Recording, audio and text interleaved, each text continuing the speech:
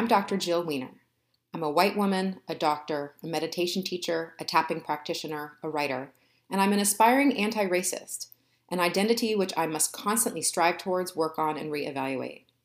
This podcast amplifies the powerful voices of women and men in all aspects of the anti-racist space, from healthcare to spirituality to criminal justice, to provide a nuanced, honest, and educational examination of systemic racism.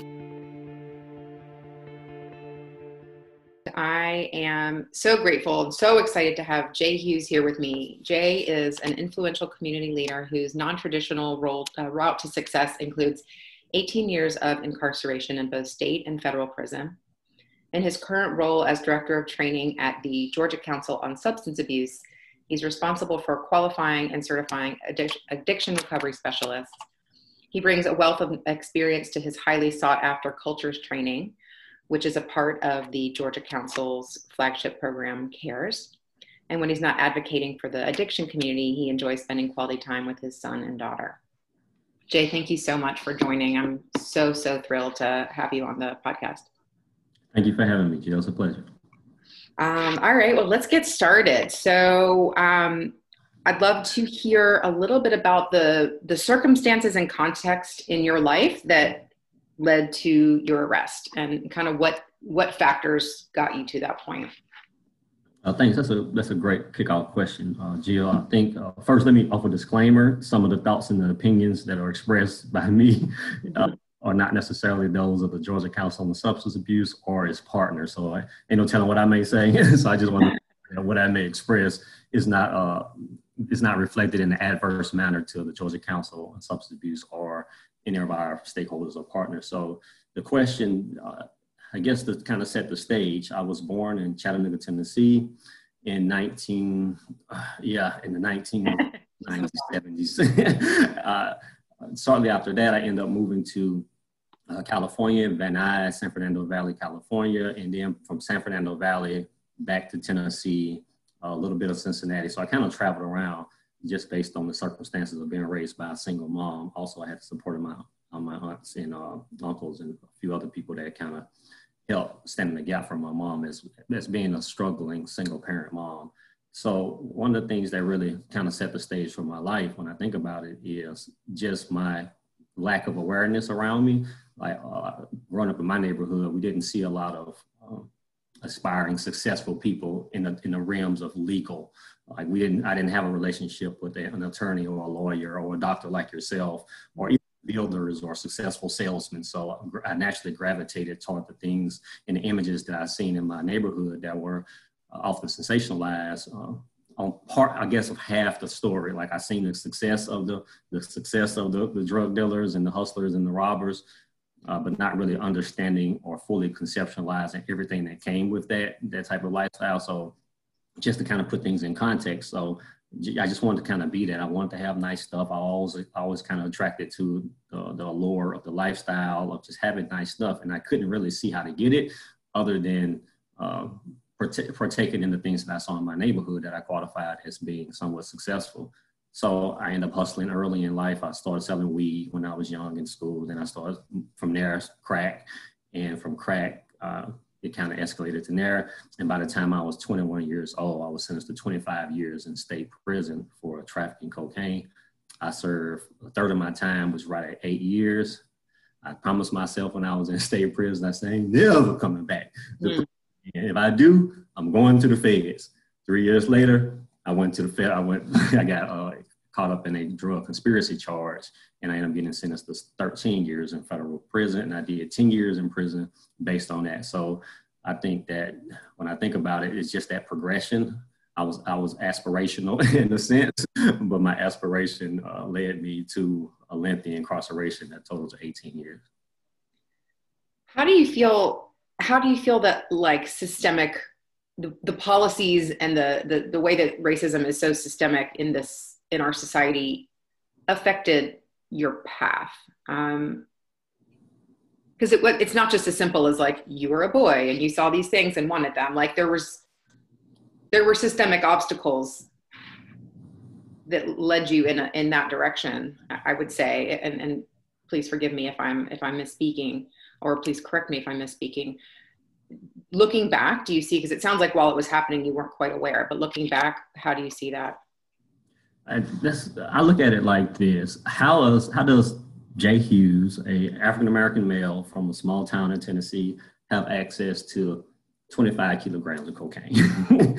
So I got access to kilograms of cocaine, but I don't have access to those other things that I talked about within my community. So, and I'm not the biggest conspiracy theorist, but if you was just to look at this, just a little bit of objectivity, you'll say, yeah, I think it's something systemic or systematic that's in place. Yeah. And one of the things that I really never knew, and I think I can say this for a lot of guys that's in the system, like you really don't understand the policies and the laws surrounded around the crimes that you're doing. So for an example, most guys don't know if you have a history of violence, or if you have a felony drug conviction and then you're arrested in federal court, they use that prior conviction to enhance the current sentence. So you may be facing a mandatory minimum of 10 years for this charge that you're indicted on, but based on your history, that 10 goes all the way to 20. And no matter what the context of your life, meaning the circumstances and the conditions that led to your arrest, the judge don't consider them things based on that mandatory minimum that's statutory imposed by Congress. So most guys don't even have a relationship with congressmen and lawmakers, so they don't know. So they're just out here hustling, and they're putting their life on the line, literally, that can adversely affect their lives forever.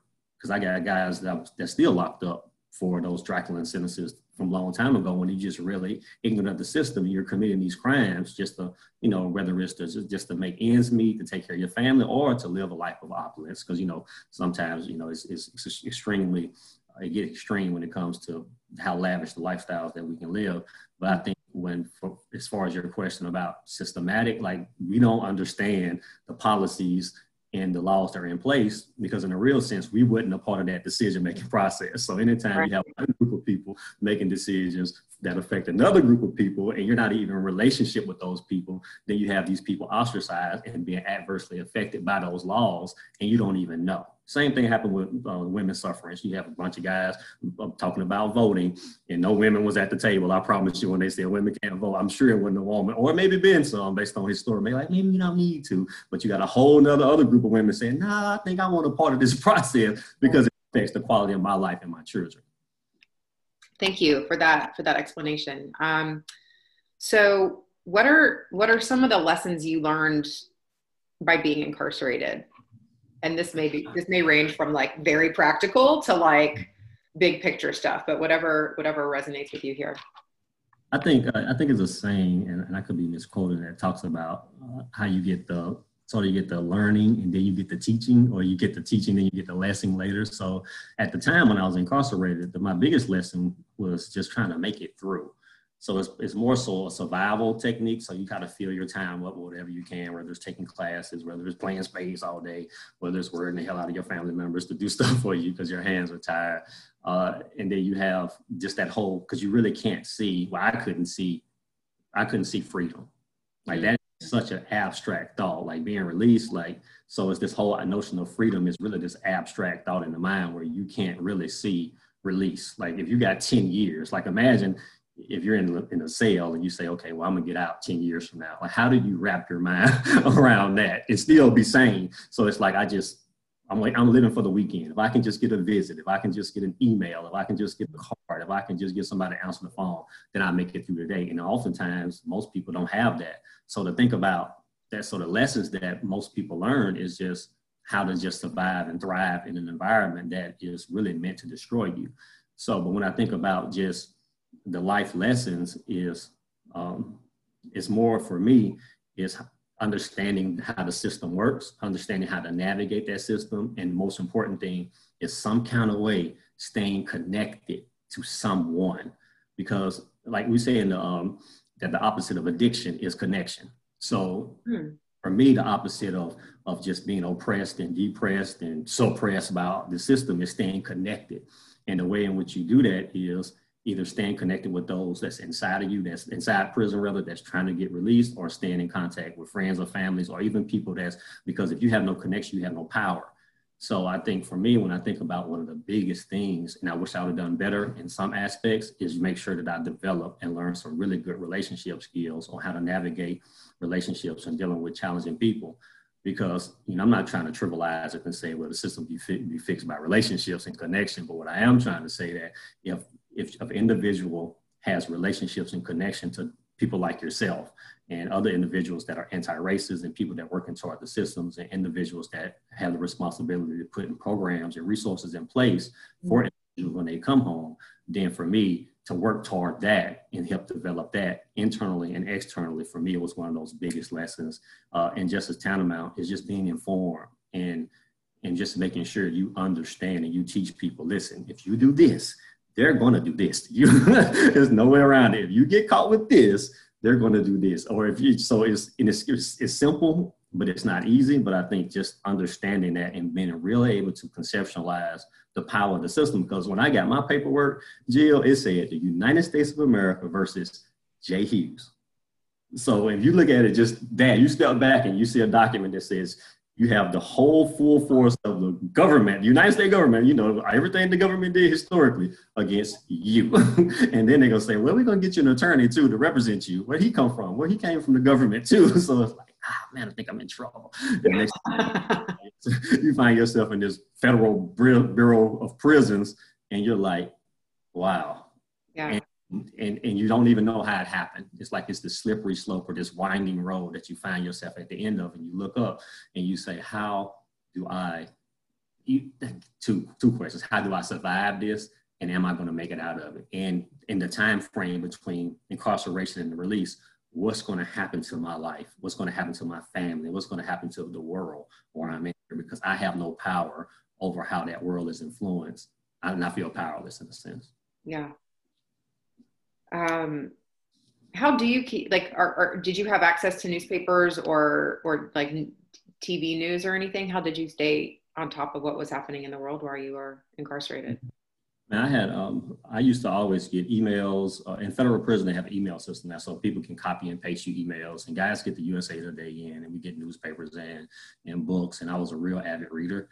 I didn't like school coming up, so I didn't graduate anything. Summa cum laude. I kind of graduated. Thank you, Lordy.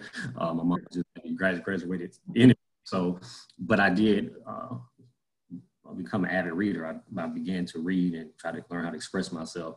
So we have access to, cable news is there obviously, and we watch every news and every ESPN, and there's somebody always in front of the TV. It's not the safest place in prison, the TV room for your information, but we had access to those type of the information, and people are always reading and trying to stay abreast of new case law. Of course, like the law library is extremely limited in terms of having access to the latest law reviews and things like that. But most guys in prison, if you want to get access to current events, you can pretty much stay abreast of it. Okay. All right.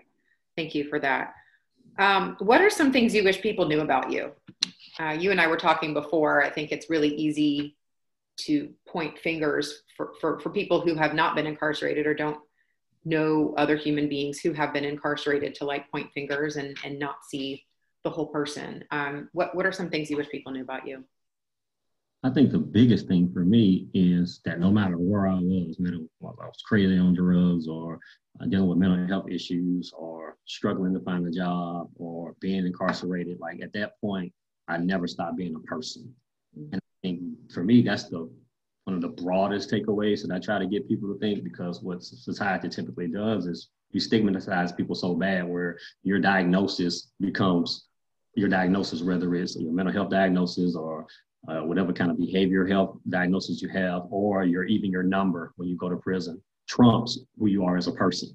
So you become something, and that's how you can kind of demonize people when you reduce them to not being a person. So for me, if people just always looked at me as like, that is a person, and see themselves in me as a reflection of what could have happened to you had you maybe had a different skin color, maybe raised in another social economic environment or another demographic. But as far as personally me, I think what people know about me is that what I wish people knew about me is that I don't have any regrets about how my life turned out. I do have some things that I miss, and I feel real bad for not being there for my marriage, not being there for my grandmother when she passed away, and being there for my mom.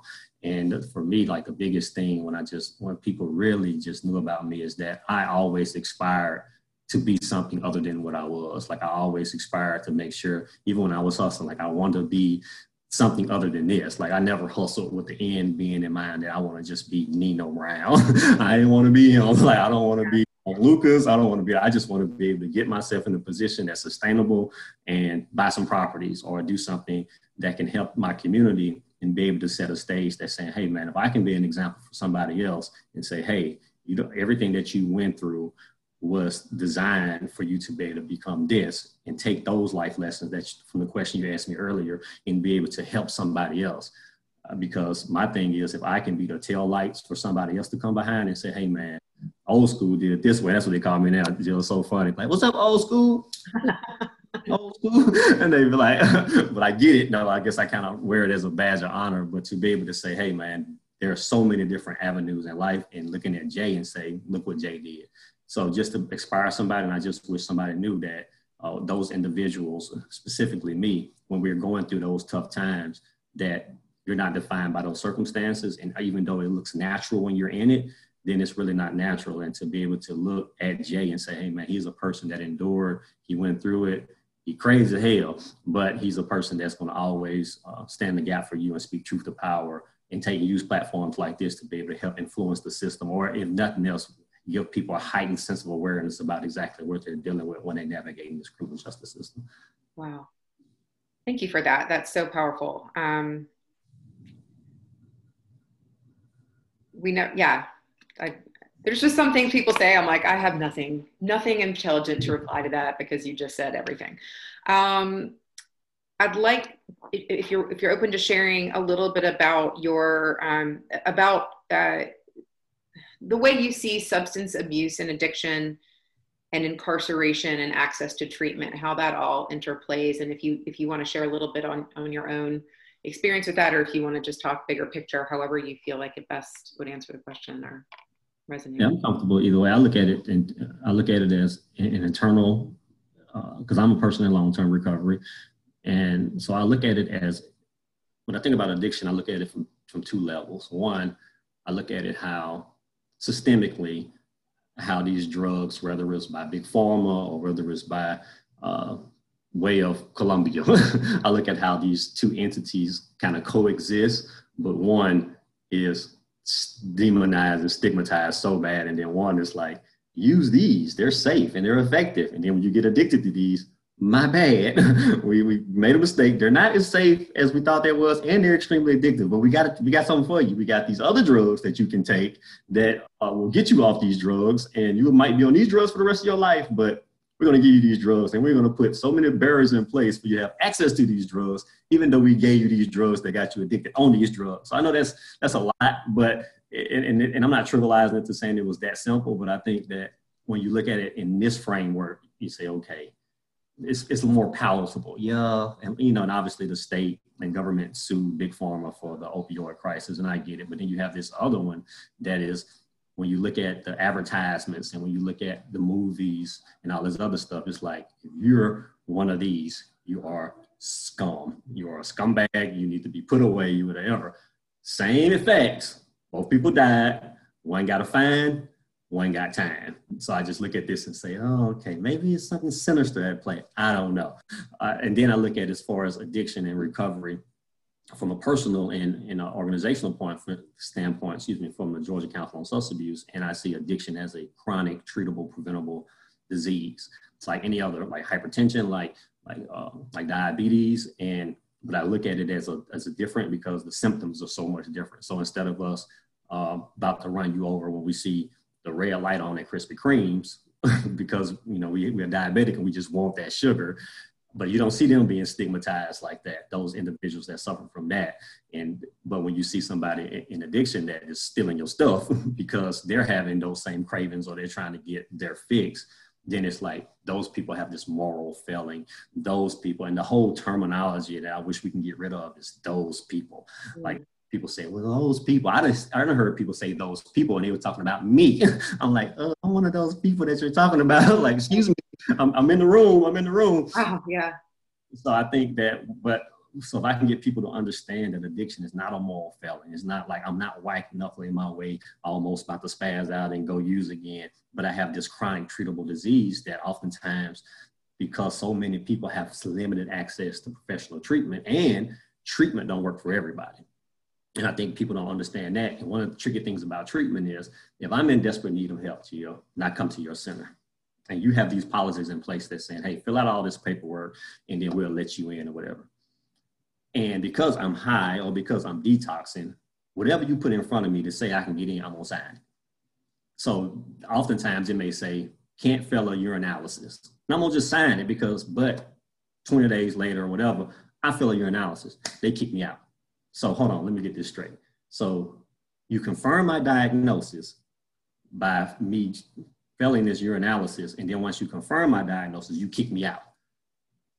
That really don't make sense. Right. But these policies are in place by people that are uninformed that make these policies that says, yes, that's just the rules if you want to stay here. All right, well, I'm gone because I have a disease which affects the way my priorities are. You think that I really want to wake up this morning, get high or drunk, and not take care of my kids? No, most people, most rational thinking people that are on drugs doesn't have that premise to start their day off like that.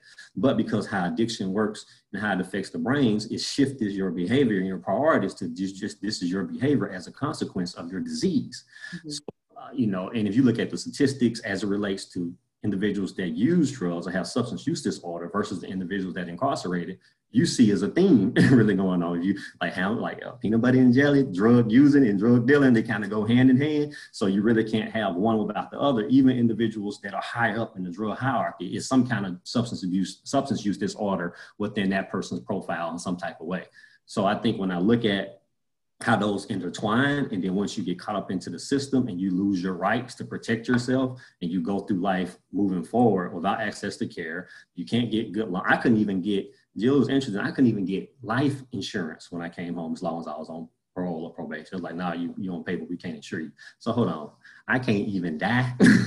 So I can't even die and leave my family something if something happened to me. So it's like your money ain't even good. So it's like, so when I look at those two things, like whether you can't have a firearm, you can't vote, you can't do all those things. So it's like this equal protection under the law no longer applies to you, but it all started from a substance use disorder. You have to ask yourself, like, how did I even get on drugs? Why would a child who was seemingly brought up in a loving family or wasn't brought up in a loving family continues on those contexts, those circumstances, those conditions, like how does this person end up on drugs? And you have to ask yourself, is one out of 3 black men or 1 out of 5 black men are destined to go to jail?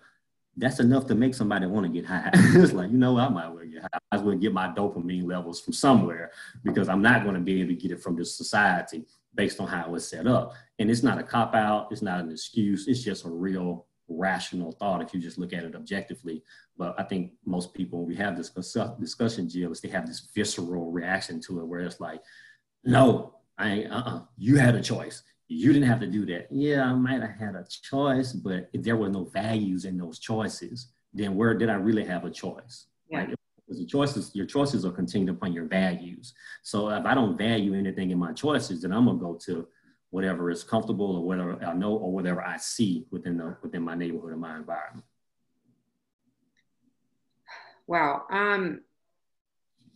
And that's sort of getting back to that, I guess, to the circumstances that led to your arrest, I think, is that mindset and what you've been exposed to and what you've seen because of systemic racism and how that does play in. And I think people who go through life looking like me, who don't get necessarily exposed to that except in movies or something like that, or driving through an area of town that doesn't look like their own area, it's real easy to say those people, mm-hmm. And not look back at ourselves and see like, how am I contributing and how is it? We talked about that in the for anyone listening, we met at the Equitable Dinners event, this incredible monthly dinner event, and we were talking about who benefits from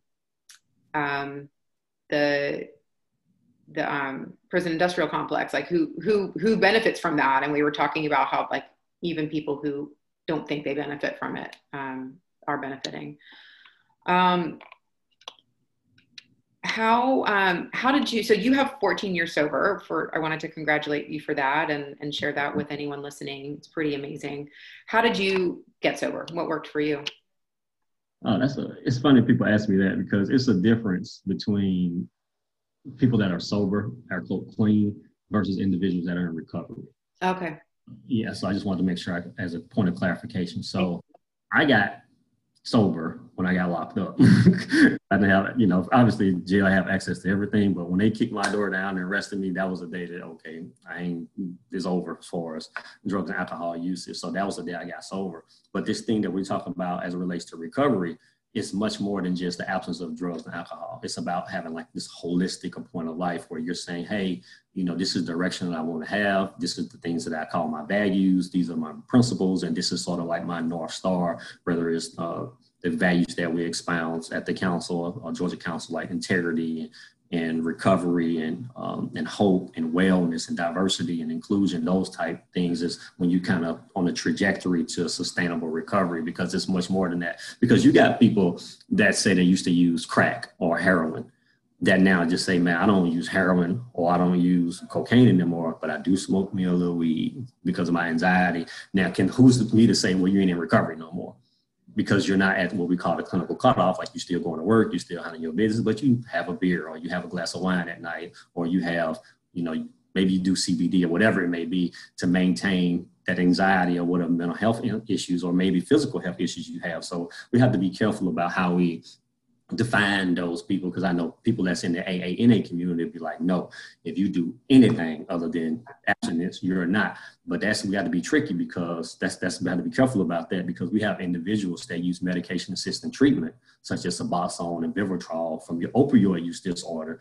Those people should be qualified as being in recovery also. But some groups will be like, nah, if you use that, you're not. So, and that stigmatizes people within the own recovery community. So we have to be careful how we try to have this monopoly on who's in recovery or who's clean and who's not, because recovery is not this monolithic structure that says that you don't do this, this, and this. Because even when we think about the AA stuff, I often question, like, who wrote it? It wasn't a bunch of people that sit around and look like me that had to say so in that book. And so many people have gotten well through that vehicle of recovery, through that pathway, as we call it. But it's not a one size fits all. So for me, like, just being able to have a succinct way of thinking in a clear manner was enough for me to realize, like, hey, I can't be high on my mind no more and claim to navigate the system, because, in the African-American vernacular, we say slippers count. And slipper is if you caught slipping because you're not paying attention because you was high or you was on drugs, then that slip, when they catch you, it count. And that counting could necessarily mean you end up in prison for the rest of your life. So for me, like-minded people that focus on recovery, it's much more than just not using. Stopping using can be seemingly simple for some, but it's much more to say, okay, how does my life look now in the absence of drugs and alcohol, but I'm not somewhere every time I see a drink, or I can't go to a sports bar and I'm like, I'm triggered, as they would say. And some people suffer from that, and that's unfortunate, and I get it. And some people have to be like, I can't even walk by that place anymore. Or I'm at a red light and I see where I used to cop my drugs from. It just paralyzes me with fear, because I know it's so easy to take that left turn versus that right turn. So when we talk about this thing called recovery and substance use disorder, and even using terms like relapse that is not rooted in medicine, relapse is a moral issue. Nowhere in medicine, because people don't relapse from diabetes. Like, you can have a recurrence to use, or we like to say have a setback. But when we talk about this thing called addiction and recovery, I think we have to really look at it in a broader sense, because we're dealing with people, and this recovery community is comprised of people, and people are different and they're not dynamic. Because, once you think you know everything about a person, they're going to change on you. So it's not like this set in stone proposition where you can feel like, okay, this is what recovery means. And obviously there's some guardrails along that way. It's like, you can't say you're in recovery and obviously being, high out your mind all the time. But I also think that we have to be mindful of not to ostracize other individuals that are on this pathway called recovery, because they haven't gotten to where you are in your recovery. That's so, like, white supremacy culture has even gotten into recovery. Right. Like, how it's defined and needing it to be only one right way. That's one of the symptoms of white supremacy culture. That's so funny. And not funny, haha, but ironic that exactly. To that level. So let's talk a little bit maybe about the work you do, the Georgia Council for Substance Abuse, and how you got into that work and what you love about it. Yeah, we have how I got started. Interestingly enough, I used to be a personal trainer. I still train a little bit on the side, and I had a client, and her name is Stephanie Lee. She's passed away, man. I miss her dearly. And I'm training her one day, and I'm like, man, I'm really trying to figure out what I'm gonna do. I'm making this money training. I'm doing this trucking stuff, and I'm just like, she was like, well, Jay, I was like, what about being like an addiction counselor or something like that? I was like, how long is it gonna take? It'll take you a couple of years. I was like, a couple of years, I need some money now. I ain't got time. She was like, well, how about you going through this program called CARES? I was like, what's the CARES? CARES is an acronym for Certified Addiction Recovery Empowerment Specialist, or also known as recovery coaches. So a recovery coach is we don't give clinical diagnosis. It's basically a person that have the lived experience from being on drugs and alcohol and mental health issues that's able to kind of have a mutual relationship with what we call as our peers. So obviously there's always going to be somewhat of a power dynamic between a person that's in recovery versus a person that's not, but a peer, like a recovery coach, is an individual that really understands how to have compassionate conversations, to how to help individuals kind of dance with discord or ambivalence when they're not really sure what they want to do, and to be able to have some skills around the science of addiction and how the brain works, and also understand that everything is kind of to the continuity of the culture when it comes to dealing with people. So that program, she told me about it, and I applied for it. So out of, usually we have about 100 applications for CARES, and we only take 20 people. So out of the 100 applicant pool, I was selected, went through the academy, and then at the end of the academy, I had started my consulting business, doing helping individuals navigate through the prison system. And I got a call from a guy that's from the Department of Behavioral Health and Developmental Disabilities, Tony Sanchez. He said, hey, man, they're hiring at the Georgia Council. That's like a CARES team leader manager. Why don't you talk to the executive director, Neil Campbell, and see, this is a good fit. So Neil and I talked. Fast forward, I ended up getting a job as the team lead. About a year later, I ended up getting a job as a director of trainings over the same program that was introduced to me by a client. So that's how that kind of started. That's such a beautiful story, such synchronicity, and it's led to so much. Do you still work with people one-on-one, or are you more training trainers now, or training coaches? Are the recovery coach? So are you training coaches more, or do you still do your individual work? Well, it's two things. Maybe I would like the first one. I was working with Stephanie. I was her personal trainer. so I went now as a trainer at the Georgia Council on Substance Abuse. That's different. So that's at the Georgia Council on Substance Abuse. I'm the director over the training department. So which really is the CARES program.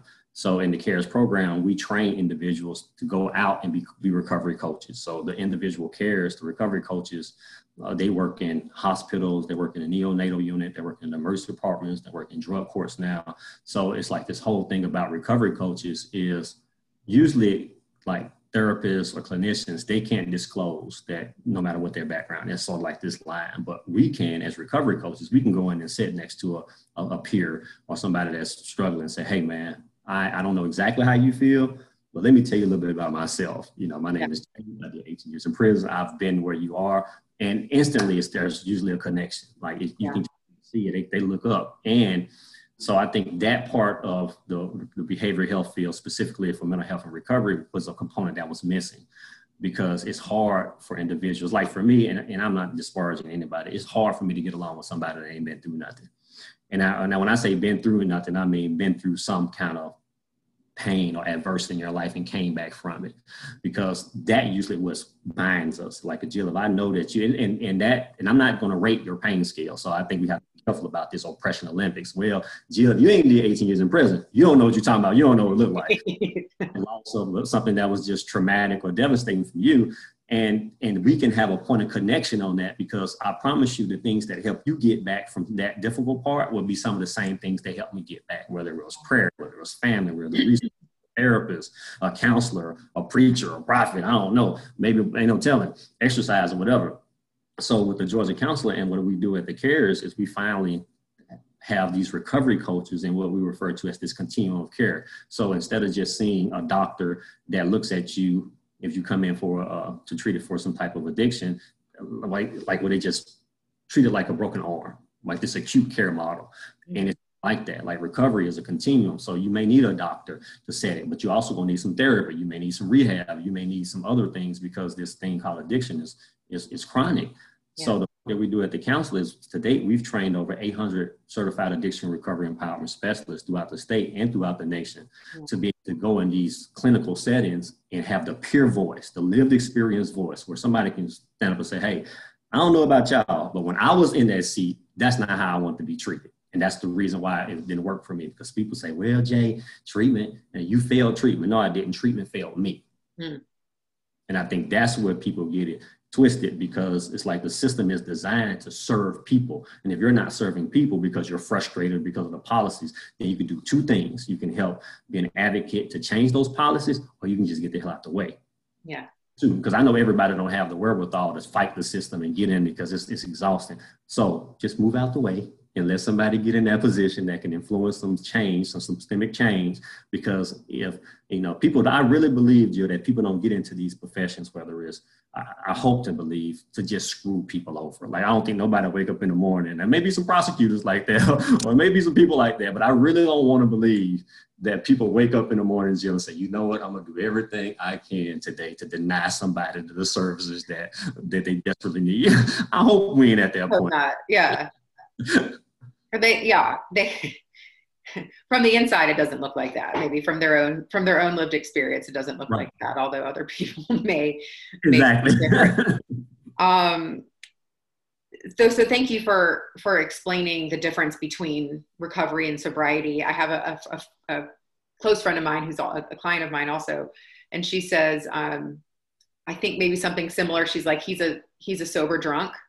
Like those are her words, but like he does not drink, but he still has the same behaviors and the way he interacts with people is some of the same stuff that he did when he was actively drinking. So I feel like, is that, I don't know if that's a term that you've heard before, or maybe it's not like.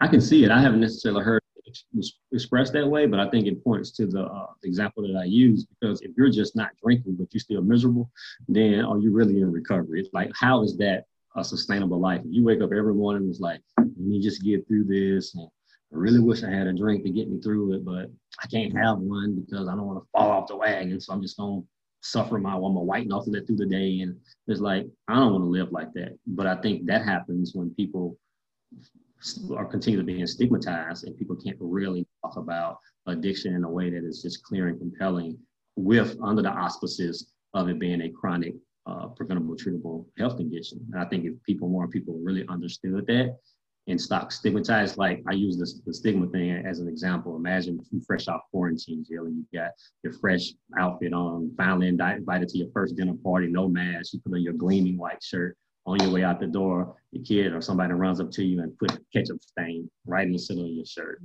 The rest of your shirt seems like that's not even there no more, because people are going to focus right on that ketchup stain. And it's a reminder, even on your psyche, that that something's wrong with you, or that you're imperfect, and people will focus on that and not even focus on the rest of your shirt, or won't even focus on the context, the conditions, the circumstances that led to this stain on your shirt. Like, they don't even talk about that. They just want to look at the stain, and that context becomes the concept, what they take away from it, without even thinking like, well, maybe she was in a hurry. Most people that have kids can very well identify with that, or, that even just people that made a mistake, like she felt that she was rushing and she couldn't change, but they won't even think that far. They just say, you're dirty. Yeah. That's a great, interesting perspective.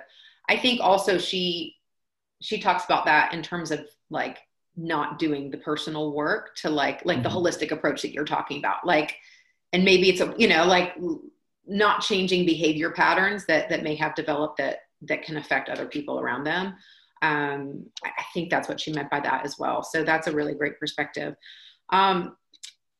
What is, can you talk a little bit about, Jay, your committed consulting work and what that looks like and what you do there?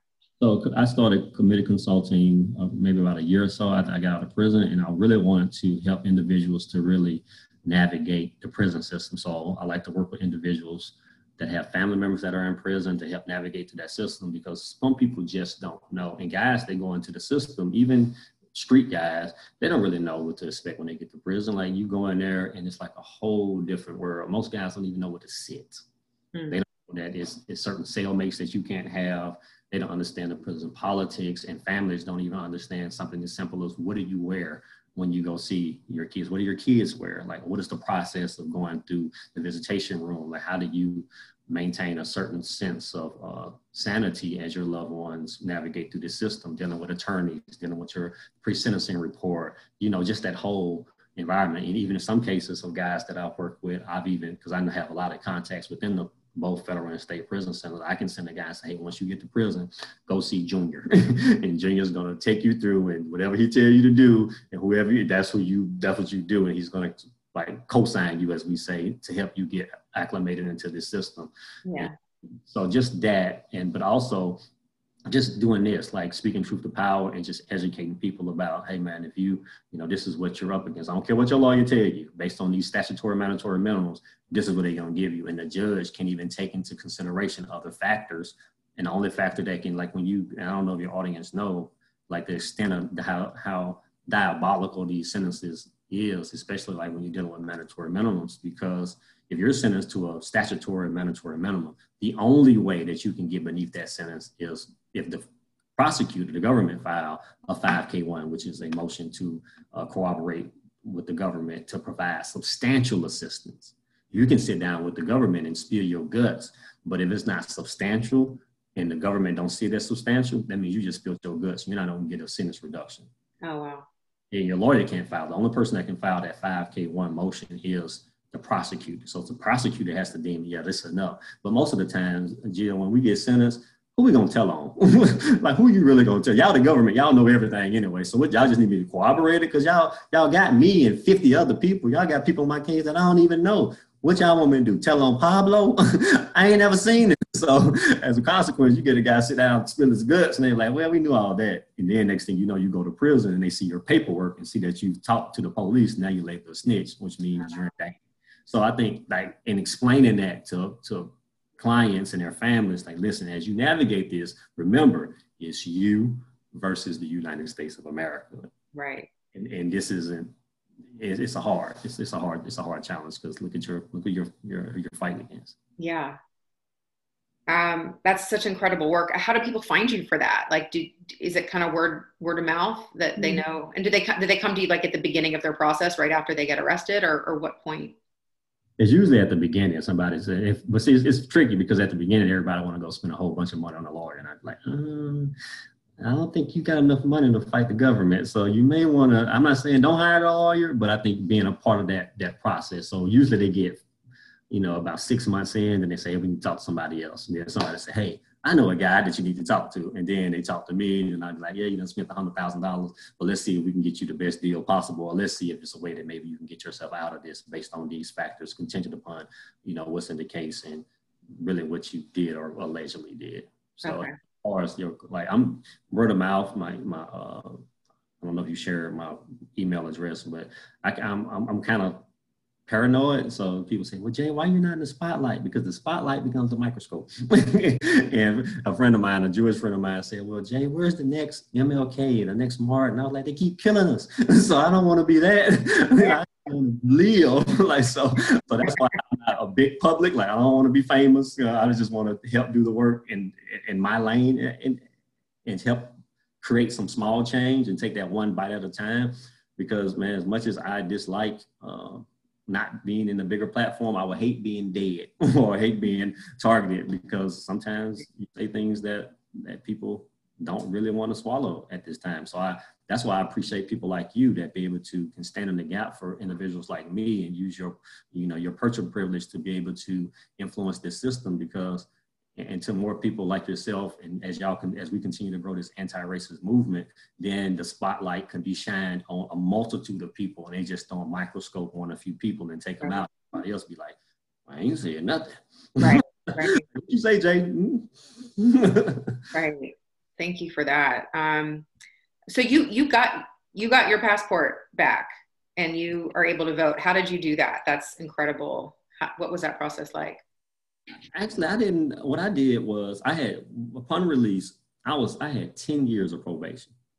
So I went from a life sentence, and then because of some laws helped me out, I ended up getting 13 years, but I still got sentenced to 10 years of probation. So the whole 2 years that I was out, I stayed in relationship with my probation officer. We had a decent rapport. I made sure that I was always working. I did everything. I didn't pass a drug. I didn't fail a drug test. I was always on point. Whenever he called, he'd come by the house, I was at work.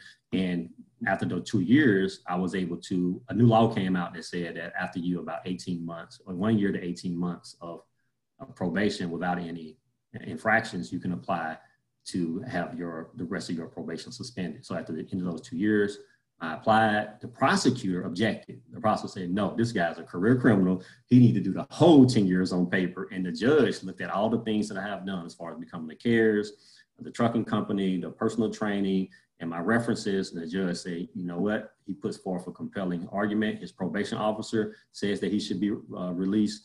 And the judge rules in my favor. That was the first time I actually beat and as a consequence to that, that's when I filed. I did the voting thing, and I ended up getting my voter registration card. I applied for my passport, and I even got, and it was, oh man, I got the TSA, the traveler known number, the one that you can use when you travel to buy the pre-check, the TSA thing. I even got that now. Nice. Yeah, and it was funny though, because about 2 years, 2 or 3 years, no, it's 2 years, I was doing a trucking company, and I was on a naval base. And when you go into a naval base or military base, they run your background. So I had drove all the way to a military base and couldn't even unload my freight because they said, based on your background, you can't even deliver these goods. So I didn't get paid. I had to take the stuff all the way back. So that was heart wrenching. And then the first time I applied for the TSA pre-check, they denied me too. So, but once I cleared those 5 years, then the things start coming into place. So it's really, if anybody's just really interested, I think it's like after 5 years, do things really start kind of falling back in place.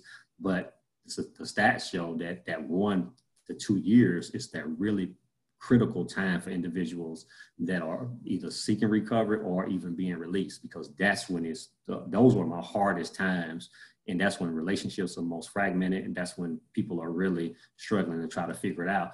But now once you get to 3 years and 4 years and 5 years and have some sustainability, that's when things start falling. I don't know if it was systematically designed like that, because most people recidivate or even have a setback within that first 1 or 2 years. So if you can make it 3 and then 5, and then once you get to about 7, then I think that's when you really can say, okay, I can level off a little bit. So, but I didn't file anything necessarily or have anything that I mentioned. So other than filing for my suspension of the rest of my supervised release and just applying for the things that I wanted and eventually getting them. But I had to apply more than once.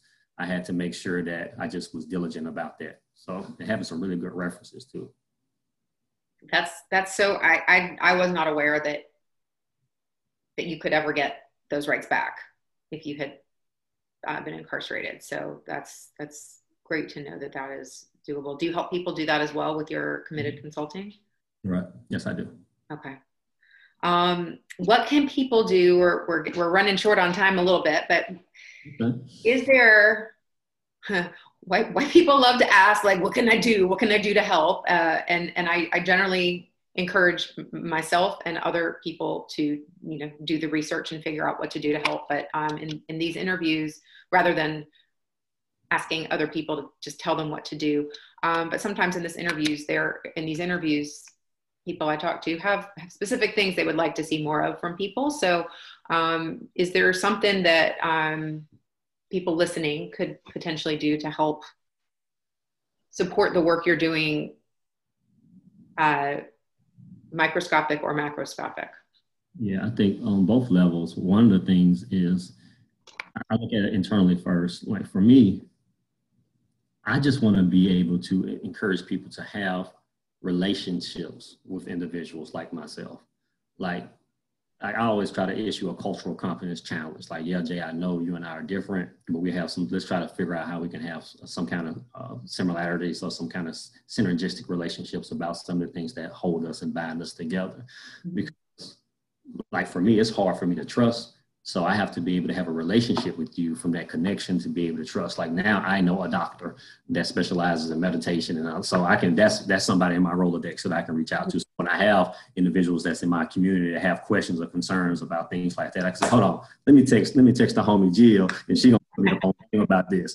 And imagine if every Black person had a Rolodex of individuals that they was in relationship with that can help navigate them through, whether it was healthcare, whether it's through taxes, whether it's through how to get loans or finances, and those individuals, because trust me, if you and I got a relationship and you're in a room, whether it's a voting booth or whether it's in a boardroom, you're going to think about the relationship that you have to me if something comes on the table that adversely affects me, whether good or bad. Yeah. And people having relationships with Black people and saying, hey, man, when I'm not there, he's still there because the relationship that I have with that person resides within me. And so that influences who I vote for. That influences my policy changes. That influences what happens at my job. That influences what happened at the store. Because when I start seeing myself and another individual, I don't have to wait till it happens to my people for me to be outraged. If we're supposed to really be in this thing together, then if it happened to Jay, it happened to me. And that influences everything that you do. And because so often, especially when it comes to politics, we are so accustomed to voting on party lines that we'll vote for somebody that even has against our own interests. Like you have gay people that go in there and vote for people that's anti-gay. So I'm like, wait a minute, all because this person aligns with their party. So and I'm not trying to say it's as simple as that, but I think it kind of can be that. Because like when I started being in a relationship with people that didn't look like me or didn't believe like me or didn't have the same sexual preference, now I speak up for those people on my platform. So I think if I can just get your audience to know that, man, be in a relationship with people that are different from you and use your perch, a privilege, no matter what it is, no matter how small it is, to be able to influence a policy or decision. Because until there's accountability, until we are all free, really ain't none of us free. I think that's the biggest thing for me. That's beautiful. Thank you. And it really can, it can catalyze so much, I think, that connection, and the less of those people, it becomes us people rather than those people. Okay, you don't want to be in the public eye. So how/can people find you if they want to work with you? Or for someone who might be listening, who knows someone who's struggling with substance abuse, and they may want to work with you or with like find a cares coach, sobriety coach, recovery coach. I'm sorry. Have I learned anything? Yes. Recovery coach. How can is there a way for people to find you, or do they kind of need to be plugged into the system and then referred to you? If you want to find me personally, you can always contact me at committedconsulting@gmail.com. If you're in the CARES program, because we have CARES application, we do 6 CARES Academy per year. It's absolutely free to you. It's funded by the Department of Behavioral Health. So if you want to be a CARES and you meet the qualification, which is 2 years of abstinence recovery and a high school diploma GED, you can apply to become a CARES, and we'll take you through the process. So you can go to the Georgia Council on Substance Abuse.org website, and you can go to the CARES tab and apply for CARES. And you'll also see my bio on there. So if it's something under the auspices of the Georgia Council, then always reach out to me via that website or that platform. So it's 2 ways. You can catch up with me, or you can reach out to me at j@gasubstanceabuse.org. Or you can reach out to me at committedconsulting@gmail.com. So either one of those platforms, and I can navigate you. If it's something related to the council, I will navigate you in that way. If it's something related to what I do with my private practice, I can navigate you through that too. So you have 2 bites at the apple when it comes to dealing with me. And you can always donate too. At the council, we're a nonprofit, so donate, man. If it ain't nothing but $20, $40, $1,000, $100,000, just send that check, man. We can put it to good use because we're doing a lot of amazing work at the council. Wonderful. Thank you so much. And thank you so much for teaching me, educating me. When I said things that could be said a little bit better, or just there was not the right thing to say, I appreciate you making sure that I have a more correct way to say it and think about it. So thank you for agreeing to be on this podcast, and for all of the wisdom and experience that you've shared. and for the work that you do in this world, even though you said that you're staying in your lane. I feel like you're having way more of an impact than one individual. So thank you so much for all the work that you do. And thank you. And man, Jill, thank you, because you're bold, man. I just appreciate when we was on the Equitable Dinners thing, you was like, hey, you want to my podcast? I'm like, and I rarely say yes. I was like, you know what? I'm going to do this, because if you ask, I'm going to gladly accept. And I just thank you for using your platform to, I went through the list of previous podcasts and just how informative and how clear and concise and compelling you are in the work that you're doing, because, some people say, man, you ain't got to do this. But you do, and you do it well, and you do it great. And I can tell you have a passion for this. And I thank you for just being my ally and my sister, man. I love you for it. I appreciate it. Oh, well, gosh, that's the nicest thing anyone's ever said to me in my whole life. It's an honor to do this work, and it's an honor to have connections to wonderful human beings like you that I wouldn't ordinarily have the chance to connect with, and hopefully inspiring others to do the same. Cool. Great job. I appreciate it. Thanks, Jay. Hi there. Thank you so much for listening. I hope you enjoyed this episode of Conscious Anti-Racism. Please be sure to follow or like us wherever you find your podcasts, and also consider leaving a rating or review. You can follow Conscious Anti-Racism on Instagram and Twitter at Jill Wiener MD, JILLWENER MD, and please check out our Conscious Anti-Racism book on Amazon.